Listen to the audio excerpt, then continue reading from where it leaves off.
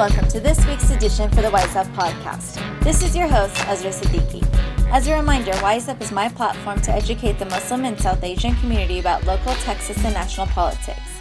You can find my podcasts on iTunes, Stitcher, SoundCloud, and TuneIn, or hear them every Tuesday at 2 p.m. on Radio Azad. You can also follow me on Twitter, Instagram, and Facebook, and check out my website, wiseuptx.com. Remember, everyone, let's become educated, let's get wiser, and let's start giving a hoot. So today's podcast is called Accountability Across the Board, and we're going to discuss how we hold our politicians accountable, how we hold the media accountable, and a story that's been trending but hasn't gotten really big on the mainstream media with the Dakota Access Pipeline and what the Native American community has been dealing with recently. But first, let's start with the news of the week. So we have about less than 2 months till the elections. I hope you all have registered to vote. In Texas, the deadline is October 11th, and we're pretty much down to the wire with regards to Hillary Clinton and Donald Trump. We also have heard the stories of Hillary Clinton having pneumonia and passing out at the 9/11 memorial in New York. And there was a lot of discussion about how to hold Hillary Clinton accountable, or presidential candidates in general accountable for their health or medical records, and if they should be more open about it. Several people felt that Hillary Clinton wasn't very forthcoming with how she felt and that she had been sick for a while and that she should have been, and that would have caused less issue than it did, because if you had been following the news, Donald Trump has been making Hillary Clinton's health a major issue of concern. So that's pretty much up to you. She did end up releasing her medical records, although it was given by her doctor and not from a third-party source or a neutral source, as some people like to say. There have been news outlets that have reported that the information that Hillary Clinton reported or gave out regards to her medical issues is the same across the board as President Obama gave for his health issues, Mitt Romney gave, and other countless presidents in the past. So then it became into this issue, is it because she's female that she's facing all of these types of negative media attention? You even have President Obama discussing just a couple of days ago about how her gender is affecting the election cycle, and that people will find her more negative when she does the same thing as a man, whereas a man, a presidential candidate, doesn't have to face those same dilemmas. And that's something I want my listeners to kind of think about. Do you think gender is playing a role in this election cycle? Because if you do, that's something for us to think about and take a step back and try and analyze, like, why is it affecting us? Like, what is it about her gender that makes you feel that she's unqualified or unfit to be president? Moving on with regards to the whole medical issue, Donald Trump showed up on the Dr. Oz show. He didn't really release his medical records at all. He still has yet to. But he did discuss some of the medical things he wanted to improve on in the course of his lifetime.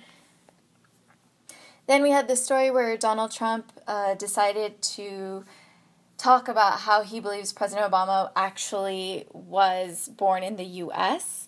And if you recall, years ago, Donald Trump had made this huge outcry that President Obama was never born in the U.S. and the whole birther certificate situation. And so personally, the media just ran with it, and I find that to be exceptionally frustrating. I find it to be, okay, it's an important story because he was the one that pretty much caused this problem, although he completely denies it, and he states that Hillary Clinton was the one that caused this problem, in which PolitiFact completely demolished that theory. And I think the media just really went with the story, and that's why I want to talk about accountability. It comes to a point where, when is the media really telling us the news that matters? Like, does it come down to what the media tells us, or is it coming down to what we're clicking on? So should we hold ourselves accountable that, we're clicking on these types of stories, whereas we should be focusing more on policy issues or the things that are really going to matter during a presidency? Or is it the media that's putting out these stories and that's why we're clicking on them, and that if they had posted the policy stories that we would also be clicking on them? So it's kind of like a chicken and the egg situation, which came first. And the media is one of those that likes to claim that they are posting the policy stories, but people aren't clicking on it. And then, of course, they're, attempting to make a sale and have a business. So then they start putting out all of these other types of stories. And so this is another thing I want my listeners to think about. Where do you think the accountability comes in on that? Do you want to listen and hear news that really pertains to the policies that are going to affect us long term? Or are you one of those that are guilty, just like I am, to get into that clickbait where you see that thing on Facebook with, oh, he finally has admitted that President Obama is born in the United States, and we're all guilty of clicking it. So it's something to think about, as we're winding down to Election Day and trying to figure out who we're going to vote for. So it's just something to think about and discuss with your family and friends, because that's something that we really need to focus in on and try and understand what are the real policy issues or what are the real problems that are facing us today and what we really need to focus on as a nation. Okay, so moving on to Texas news, session is going to be starting up in January, and a lot of your local representatives, your state house representative, and your senators, Texas senators, are running for re-election. So if you're not liking who the presidents are, I still recommend you to go out there and vote on November 8th, because your local representatives are also on the ballot. They have started to have committee hearings in which they are discussing what they plan to implement for the next legislative session. And the Speaker of the House, Joe Straus, discussed that next legislative session they fully intend to discuss the public school finance issue and making sure that Child Protective Services is better funded, because if you hadn't heard, there have been many children that have died under state care just because CPS didn't have the funds and the resources to make sure that these kids were safe. It seems that also that our budget isn't as high as expected because of the oil and gas downfall in their business. And so apparently the Comptroller's Office is saying we're about $1 billion short for this next legislative session. So that's not the best news if you're expecting some great government programs to be enacted. It also seems that Medicaid expansion isn't really going to happen this next legislative session. So that's something to keep in mind if you're working in the medical field. And at the Senate Education Committee, the GOP senators debated about how and not whether to give Texas families taxpayer money to pay for private, religious, or home schools.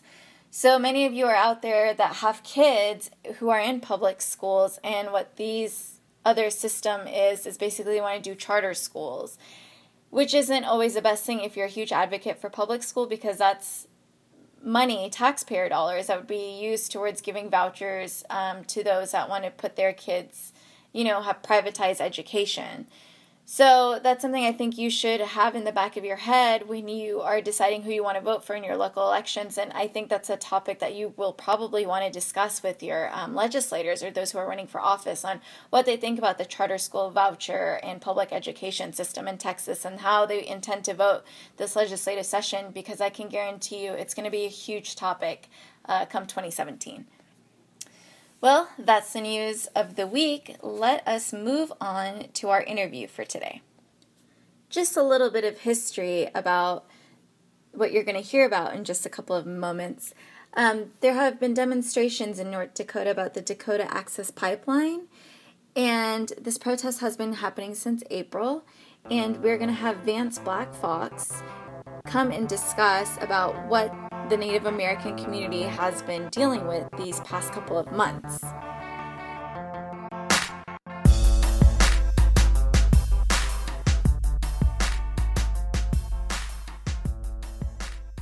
So joining us today is Vance Black Fox, a citizen of the Cherokee Nation. He is originally from rural Oklahoma. He has earned a master's degree in theology with an emphasis in American Indian ministry from the Lutheran School of Theology at Chicago. In addition, he has also completed extensive additional graduate-level studies in leadership and ethics. He was recently appointed the Executive Director of the Haskell Foundation at Haskell Indian Nations University in Lawrence, Kansas. Thank you so much for joining us today, Vance. Thank you for having me. So I wanted to begin with a short overview of what the protest was about.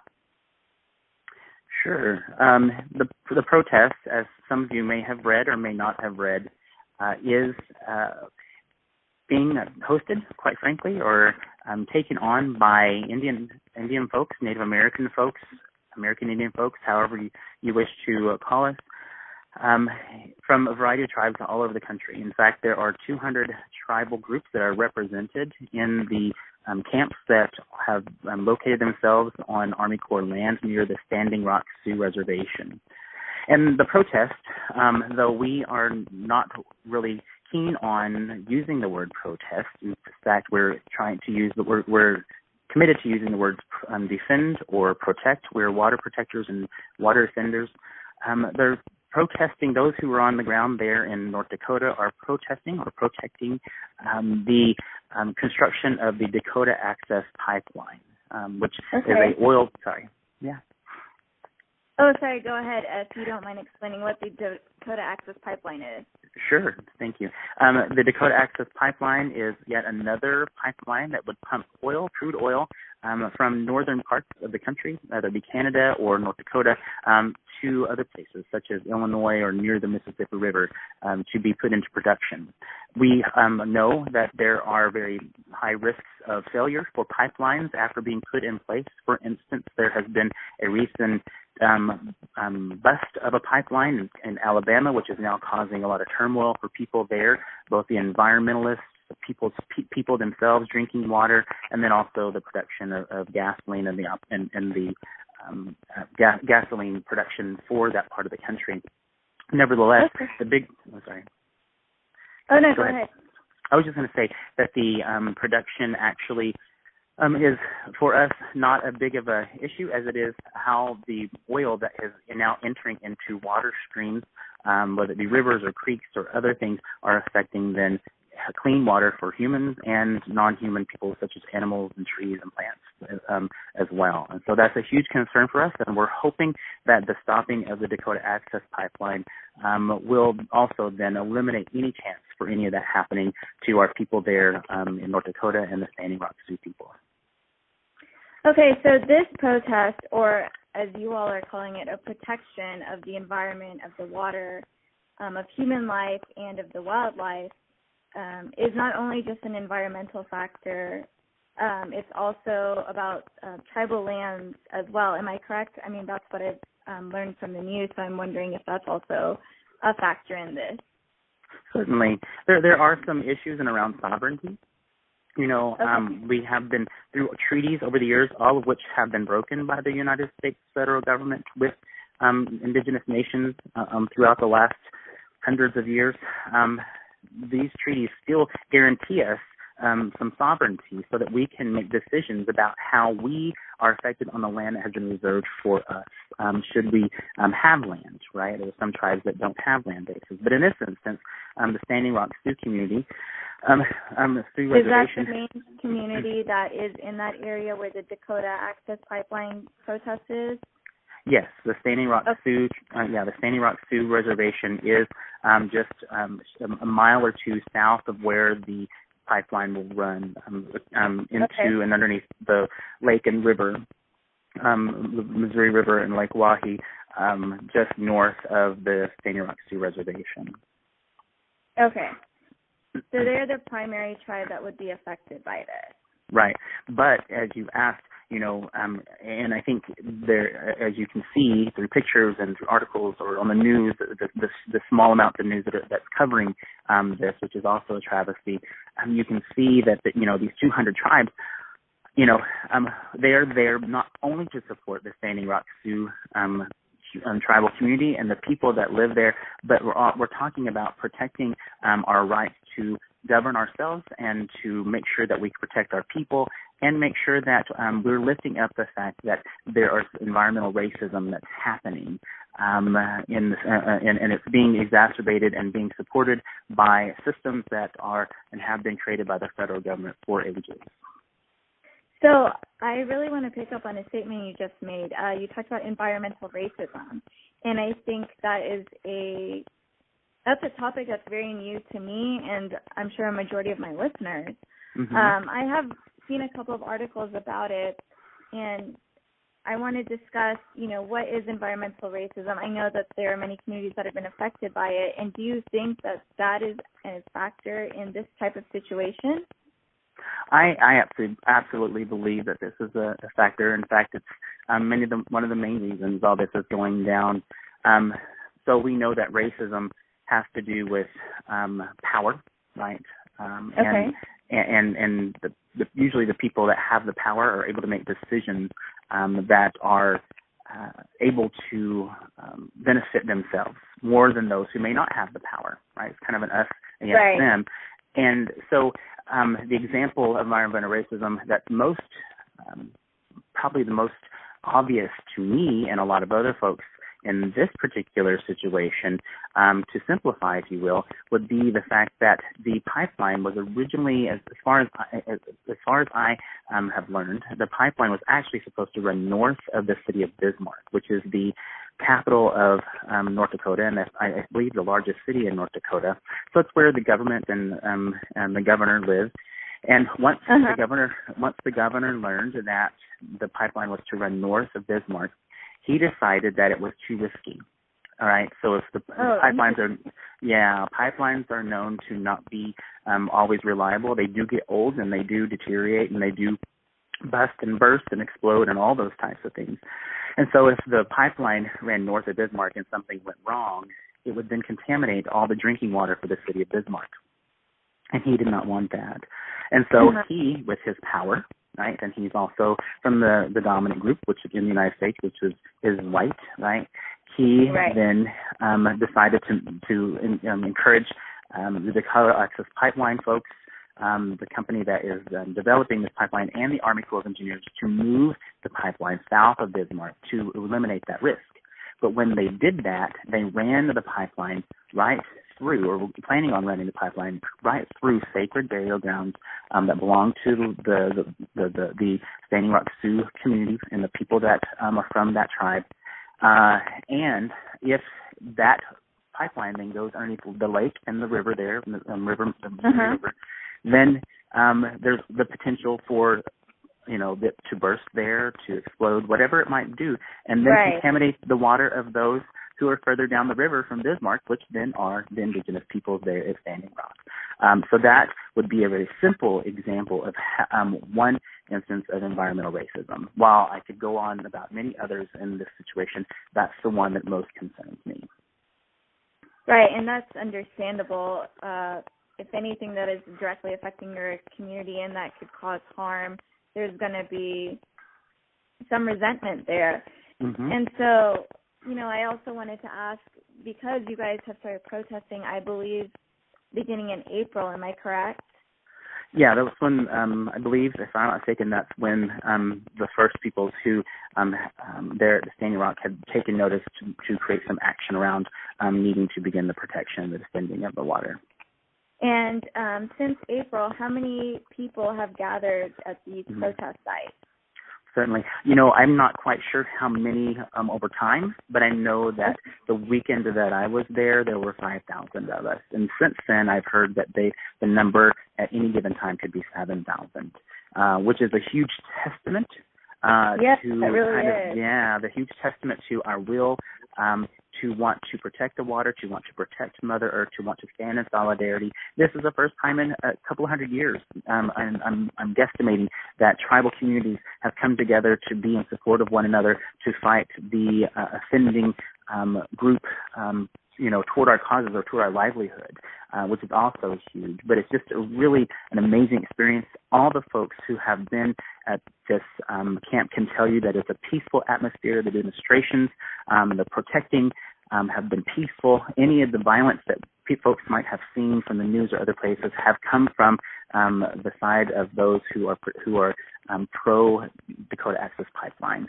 But in the camps and any of the ceremonies we have been completely peaceful and nonviolent and totally based upon prayer and ceremony. And it's just an amazing experience to have been a part of that and to continue to see it grow. And I think it scares a lot of people. I think the folks who have power get scared when folks are gathering in that way. And so we continue to encourage folks around the country to gather and support, whether it be there in North Dakota or in their own communities, and continue to learn so that they can join us in this fight to protect Mother Earth and protect the waters. And I think that's an incredible milestone for the Native American community, because you all have joined together and you have accomplished something. I believe that they're not able to construct within a 20-mile radius. Am I correct? Yes, correct. So on September 9th, there was to be a ruling by a federal circuit court judge on an injunction that the Standing Rock Sioux tribe had issued or wanted issued for the construction of the Dakota Access Pipeline. That judge decided that there was that the injunction there was not enough argument for the injunction or the halting of the construction of the pipeline, so there was immediately kind of a punch to the gut. Right. Everybody had worked so hard and prayed so hard. Yeah, but within moments, minutes after the ruling came down, President Obama's administration, and President Obama has been a great supporter of Indian people. In fact, has been not too long ago on the Standing Rock Sioux reservation to visit with folks, not about this pipeline, but recent months, just to be present and to learn more about their people, right? Right. And so that's amazing. But his administration came forward moments later with a joint letter from the Department of Interior, which is where the Bureau of Indian Affairs sits, the Department of Justice, and then also the Army Corps of Engineers. You can find this online too, the joint letter saying that those three entities called for a voluntary halt of construction within 20 miles of Lake Wahi and the Missouri River. And so that was a great success, right? Right. But, it was a great success. We're very happy about that. But at the same time, we couldn't stop working. We can't stop working because it's a temporary halt, and it's one called the voluntary action to reexamine, right, what might need to happen with this pipeline and with other pipelines. How do Native people become included in making some of those decisions, and how do the preservation acts that have been passed in environmental and preservation acts be consulted, to make sure that there's no digging of graves or sacred sites anymore. And some people don't like that, right? Again, the people with the power don't necessarily like that. Money's involved. Right. Yeah, but we celebrated that as a small victory, but realized that it's not done. We still have to continue to fight to make sure this pipeline doesn't continue to be constructed at all, because he just halted it within those 40 miles. And so we've got to pay attention and continue to educate ourselves and to make sure that the world hears us and that all the right next steps are taking place to continue to combat this in a legal way and in a way that's going to be most effective for Native people, for Mother Earth, and all those folks who are affected by the pipeline. Right, and so since, you're talking about how that was a small victory and that there's still a long ways to go, what does your community hope to achieve in the long term? Do you guys hope to achieve more different environmental policies, like looking more at green energy and getting rid of fracking and the dependence on oil? Is it also in conjunction with making sure that the Native American community has more rights or is more included in these types of things? What is the end goal of this? What do you think this movement is going to achieve? Yes. I think you should be one of our advocates. All those things. All those things, yes.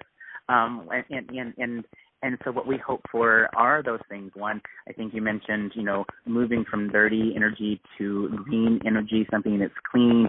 I mean, we're sit out there in the middle of this beautiful camp there in North Dakota in the hills, and you have this amazing wind that's constantly blowing, and you have sun that's shining not just there but all over our creation, and so we should be utilizing those green and more effective and less dirty ways of supporting ourselves and the energy that we need to exist here, right, on this planet. So yes, that certainly. The other would be to make sure that in any future situations that come up like this, that Native people would be consulted about their own land. I mean, the reality is that every piece of the land here on what we call Turtle Island, right, North America and South America, Central America, is stolen land. We just need to name that, right? And so at the very least, right, we should be consulted. It's skated over every time. Yes. At the very least, we should be consulted about the small parcels of land that have been doled out to us after, manifest destiny and the doctrine of discovery conquered us, And that's the very least. And then, and at the very most, we should be, inserted as power brokers because of the wisdom, quite frankly. Maybe not wisdom that I have, even though I'm Native, but wisdom that our elders have, right? About the importance of caring for Mother Earth. One of the pieces of wisdom that I do hope that I'm able to share with folks every time I have a chance is, that, nature. If you want to call it nature, fine. We have different names for it in different cultures, but Mother Earth, right? Nature and Mother Earth doesn't need anything from human beings. Nothing, right? To continue to survive, live, thrive, nothing. Not one thing. But human beings need every bit of nature, every bit of a Mother Earth to survive, live, and thrive. And we don't pay attention to that, right? We just want to gut Mother Nature, and we want to frack, Mother, and we want to dig up Mother, we want to scar Mother, and not really pay attention to the fact that those things that we're sucking out of the life blood, the marrow, if you will, that we're sucking out of the Mother Earth is important. It was put there for a reason, and I don't think we realized, outside of earthquakes in Oklahoma, which aren't supposed to be happening really because of fracking anyway, we're not paying attention. We're not paying attention. And so I want folks to know that we've got to pay attention. We've got to convict ourselves to this new way of thinking and living as we continue to want to live here in a way that's healthy. Because once we deplete this stuff, it's not going to be healthy. And we may think right now, it doesn't affect it. Or fix it. Yes. It's so difficult. Yes. Yeah. So Go ahead. Sorry, go ahead.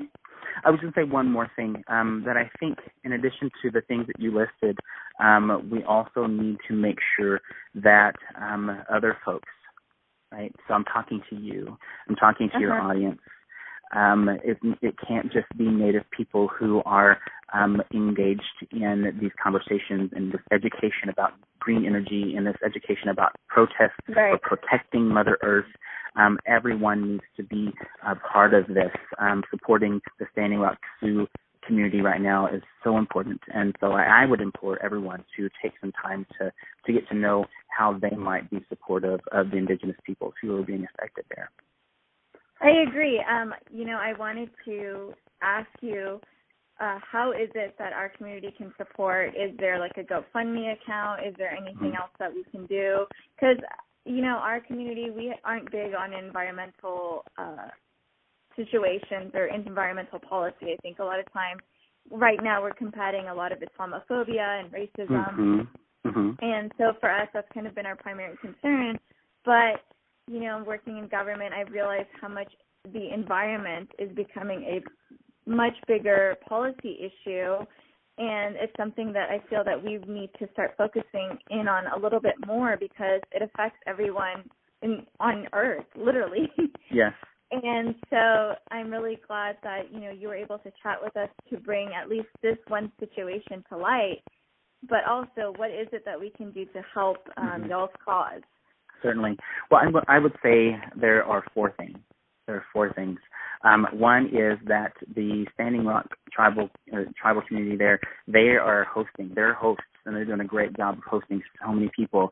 But the funding to host such a camp is not always there, right? And so they're relying on other folks to be giving to that cause. So there have been other tribal groups that have used some of their extra resources, money, to send there to support the camp, because they provide a school there on the camp. They're providing some meals to campers. They are supplying, the porta potties, which are not at cheap expense, as we've learned, since staying there. And security, right? And so they and amongst other things. And so there is a PayPal account that can be found on their website, and I'll get that to you once we get offline here. And also, folks can also donate water if that's a possibility, because bottles of water are needed there just for people's sustenance. So that is also important. I would also say that if there are any rallies, right, or any demonstrations in your cities that you are at, go and learn, go and listen, right? Right. And that's important. There are so many people who don't want to sit and listen because they think they have the answers. And sometimes I think especially folks who are really concerned are good models for it, because those who are really concerned will sit and listen, right, before taking any action. So go and listen. Go to the demonstrations. If there's not a demonstration, find out if you can help begin one, right? In fact, they're happening all over the country, and so go find those and be a part of that. And then lastly, I would say, we're called to be in prayer. Native people across this land are in prayer almost at every moment, individually and in community, to pray with and for the folks that are gathered there, for the Standing Rock Sioux community, the tribe, for the people who aren't quite getting it, right? We need to pray for them. The people who are caught up in greed and addicted to money and oil and other dirty energy, we need to pray for them. And we need to pray that the healthiest solution possible for our water and for Mother Earth comes to play itself out, especially there in that part of the world, but also everywhere. And so be in prayer if you're a praying person. Do what you got to do to support the prayers that are happening in that place and ceremonies that are happening there. So those are the things that you can do immediately to be supportive. Thank you so much for that information. And please give me that website. I definitely want to post that on my blog for the PayPal account. Sure. And I also want to thank you so much for enlightening us on all of this that's been going on. I really do feel like the media hasn't given as much attention as it really should get. 7,000 people, and it's been going on for months. We really could learn more about it, especially with regards to environmental racism. That's something that you don't necessarily hear about very often. So that's a new light and a new topic for us to know and understand. Yeah, absolutely. And we're not the only ones dealing with it. Your community probably deals with it, even if you don't know you're dealing with it, right? If you live in a neighborhood that's mostly brown, you're probably dealing with environmental racism and don't even know it. So I would encourage you and your listeners to gain some more education around that topic and to find out how you're being affected by it, and then how you can be advocates for other places like Standing Rock as well. I think that's great advice, and I definitely think that's something I'm going to reiterate to our community right now and, in the future for sure. Good. Well, thank you so much, Vance. And do you have any last words or? I don't. I just want to say thank you to you and for the work that you're doing in your community, and to your community. Thank you for any of you who have already been standing with us at Standing Rock. Appreciate that, and continue to pray for us. And I hope to talk to you again another time. Well, I hope you all enjoyed that interview. I found it to be extremely enlightening because I don't really know much about the struggles that the Native American community has gone through here in America. And I guess out of all of the marginalized communities, they have faced it for the longest amount of time, as we've heard Vance talk about their lands being stolen, essentially. I know in today's society we don't come across many of them, but I hope you all will take the time to learn a little bit more about this situation, because not only is it impacting the Native American community, this is also impacting the environmental factors of our country that in turn are going to affect our children and grandchildren and future generations to come. So I hope you all will start garnering a little bit more interest in environmental policy. It is probably going to be big this presidential election season as well. So that's something to learn about. And also a new phrase that I really came to understand and learn was environmental racism, and that it really does exist. I think, the example that he gave is one of them, and you could also put the Flint water crisis in that same situation as well. So I hope that you all will take the time to also try and understand that that term as well, because I think, it is a different form of racism, and it's not something that you particularly think about.